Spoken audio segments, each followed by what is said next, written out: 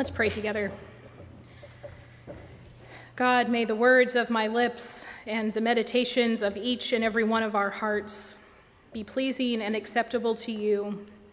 For you, O God, are our rock and our Redeemer. Amen. This Easter season, we have been focusing on scripture passages that allow us to see a fuller picture of the resurrected Christ and how we can continue to see the world through this lens of resurrection. And while our passage for today happens to take place before the crucifixion and resurrection of Jesus, the words that Jesus shares with his disciples are about events that will take place once he is no longer with them. Today's passage is part of the chapters in the Gospel of John that are known as the Farewell Discourse.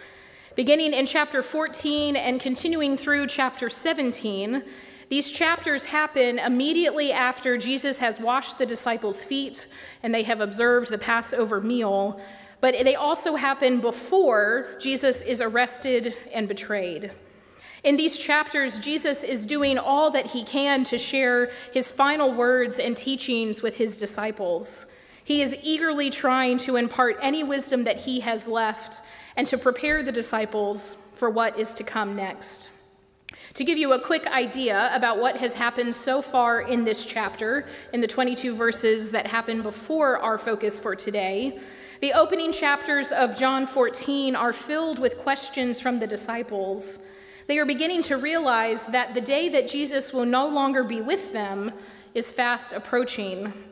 For so much of their journey, Jesus has been saying, "One day I will no longer be with you," but now that one day has shifted to be in just a few hours.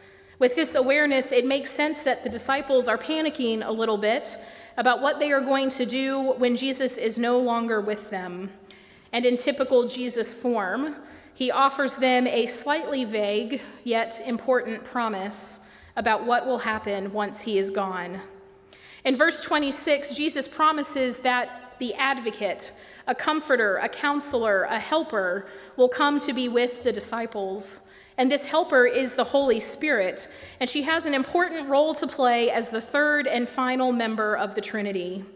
The Holy Spirit will continue to teach the disciples and reveal things to them, but the Spirit will also remind the disciples of the things that they have already learned, just in case the disciples have forgotten some of the things that Jesus has been teaching them over the past few years.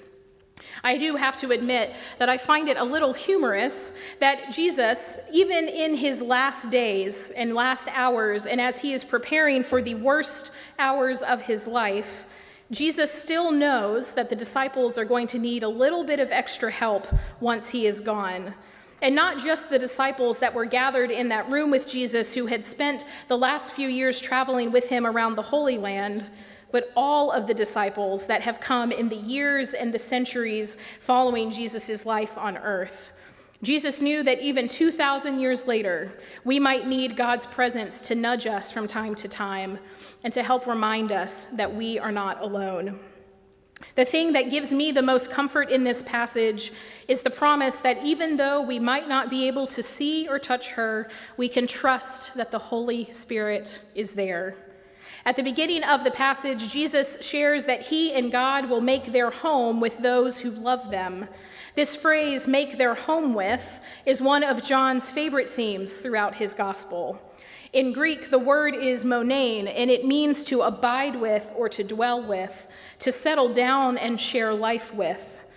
Throughout Scripture, both the Old and the New Testament, we see examples of God dwelling with God's people. In Genesis, God tells Abram and Sarai to get up and to move everything that they have known and to go to a new place. And in the process of them doing this, Abram and Sarai learned that God was not only dwelling in the place they had come from, but that God was dwelling in the place that they had yet to reach. When Moses led the Israelites in the wilderness, God went before them like a cloud of smoke and a pillar of fire as they journeyed.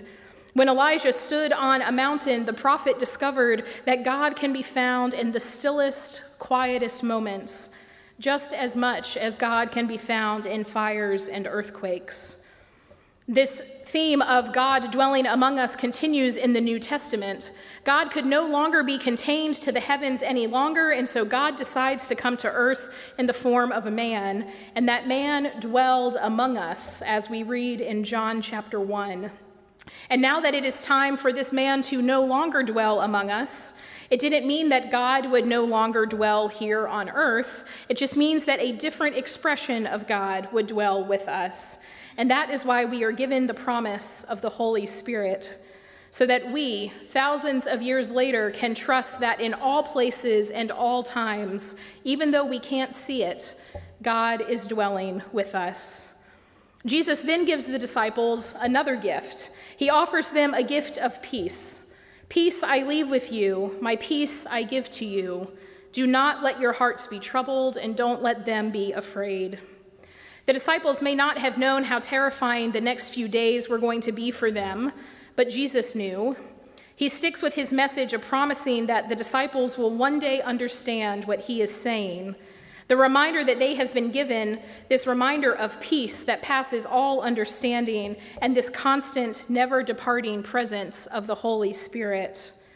This week, as I was preparing for this sermon, I posted on a few different social media platforms and asked the question, what does peace feel like to you? And here's some of the answers I got, some that are from members of this church, and some that are from complete strangers on the internet, and I have no idea who they are, and that's how the internet works. What does peace feel like to you? Being still with God.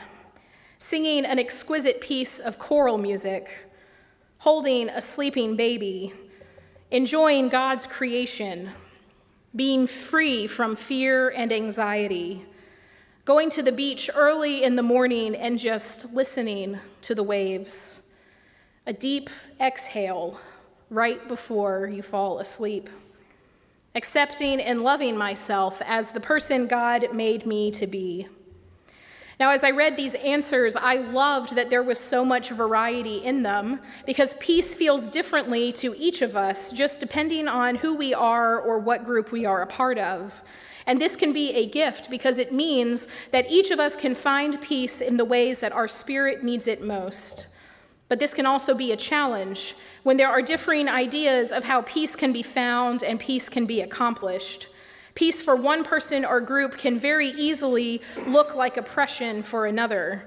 We don't have to get very far into a news feed or watch very long on the evening news to see differing opinions of what peace looks like in this world. The Greek word that is used for peace in this passage is eirene. This word has the same meaning as the Hebrew word, which will probably sound a little more familiar to you. The Hebrew word for peace is shalom. And in Hebrew, shalom doesn't just mean to have an absence of conflict. In Hebrew, the word shalom means to have a profound and holistic sense of well-being.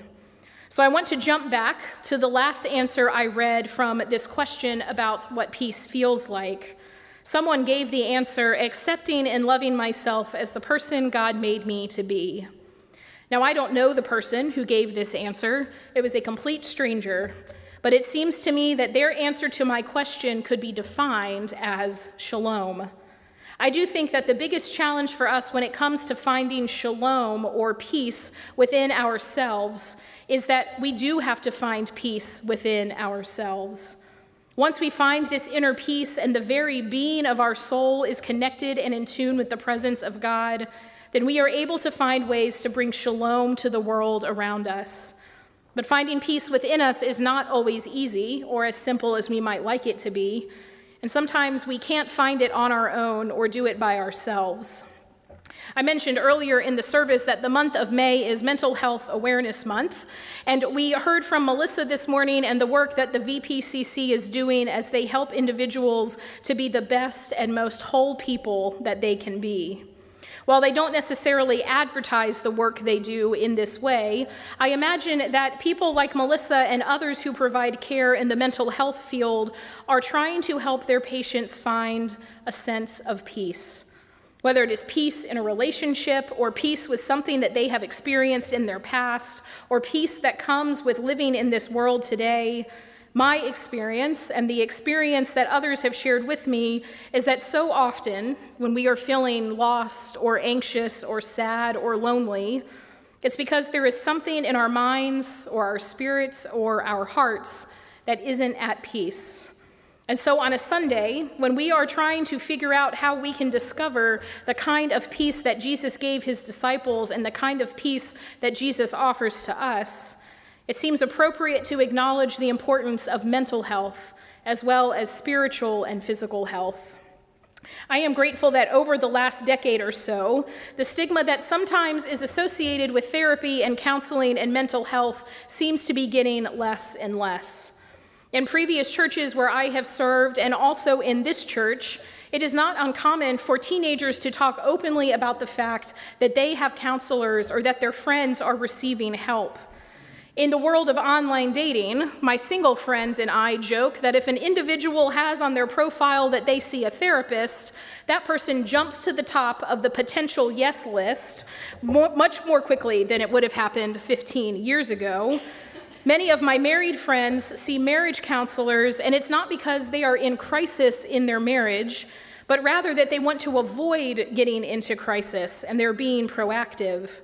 The topic of mental health is becoming more a part of our everyday conversations, and it is not something that is just whispered about behind closed doors. So let me just put it out there into the universe that I am the proud owner of a sticker that says, "It's okay to have Jesus and a therapist too." If you come to me and you share your struggles with mental health, I will listen. And I will pray with you, and I will do whatever I can to support you as you seek the help that you need. I will advocate and encourage you to find a therapist because I am a firm believer that everyone would be better if they were in therapy. And I will support you in the decision to take medication that you or your doctor or therapist have recommended. I too have had seasons of my life where my mental health needed extra support through counseling and medication. And I'm not ashamed or embarrassed to admit that, because there is nothing wrong with asking for help when you need it and reaching out to someone to help you be a better and more fuller version of yourself. I am a firm believer that God calls people to be therapists just as God calls people to be pastors, and that the same God who helps scientists discover how to cure diseases and provide treatments for illnesses is the same God who teaches scientists how to discover medicines that can help bring balance to things that are happening in our brains. I believe that the God who knows each of us by name and who sees us as beloved children wants for each of us to be free of pain and struggle and wants us to know that we are not alone. I think that is what Jesus is trying to teach his disciples before he leaves them, that no matter where they go or where they find themselves and whatever it is that they are doing, they don't ever have to face the world alone or face a situation with fear and anxiety. Jesus first gives the disciples the promise of the Holy Spirit so that they will know wherever they go and whatever they do, they are accompanied by God the Spirit who will remind them of the things that Jesus taught them. And then Jesus offers the gift of peace so that they know that they do not need to be afraid because they have the Holy Spirit with them on their journey. These two gifts, the gift of the Holy Spirit and the gift of peace, are so deeply intertwined in this final teaching of Jesus. Jesus knows that if we trust in the Spirit and we allow her to abide within us, then soon we will be able to encounter a peace and discover shalom in our spirit. And when we have found peace with ourselves, then we can be even more in tune with the ways that the Holy Spirit is moving in our lives and be open to the places where the Spirit is leading us. And as we trust the Spirit, we become more at peace with ourselves, and the cycle goes on and on. I would like to encourage you this week to try and find a moment of peace. That might be easier said than done. I would like to encourage you to maybe try and find 5 moments of peace if you can. See if you can find an opportunity to take a moment and to be still and to be open to the ways that the Spirit is moving within you. You might not notice anything the first or second or third time that you find yourself sitting still and seeking God's peace, but don't be discouraged. Keep trying. I hope that if you are able to find these moments of peace, that you will become more aware of the things that God is stirring in your soul and in your mind. Take notice of them, and if there are things that seem to pop up over and over again, and you think it would be helpful to talk with someone about these things that keep repeating themselves, go do it. Or if you can sit and offer these things to God, and you can see if anything is revealed as you practice letting God carry them for just a little while. My hope is that if we each become more aware of the Spirit's presence in our own lives, and we each begin to feel a deep sense of peace, then as a community of faith, we will become more aware of the ways that the Spirit is moving among us as a church. And when we work to discover the work that the Spirit is doing in us as a congregation, then we can move forward in confidence, trusting that the God of peace, the Son of Irene, and the Spirit of Shalom will be ever present with us, guiding us and reminding us that we are never on this journey alone. May we trust in what we cannot see and know that the God that journeyed with the prophets and the Israelites and the disciples is the same God who journeys with us today. And for that we say, thanks be to God. Amen.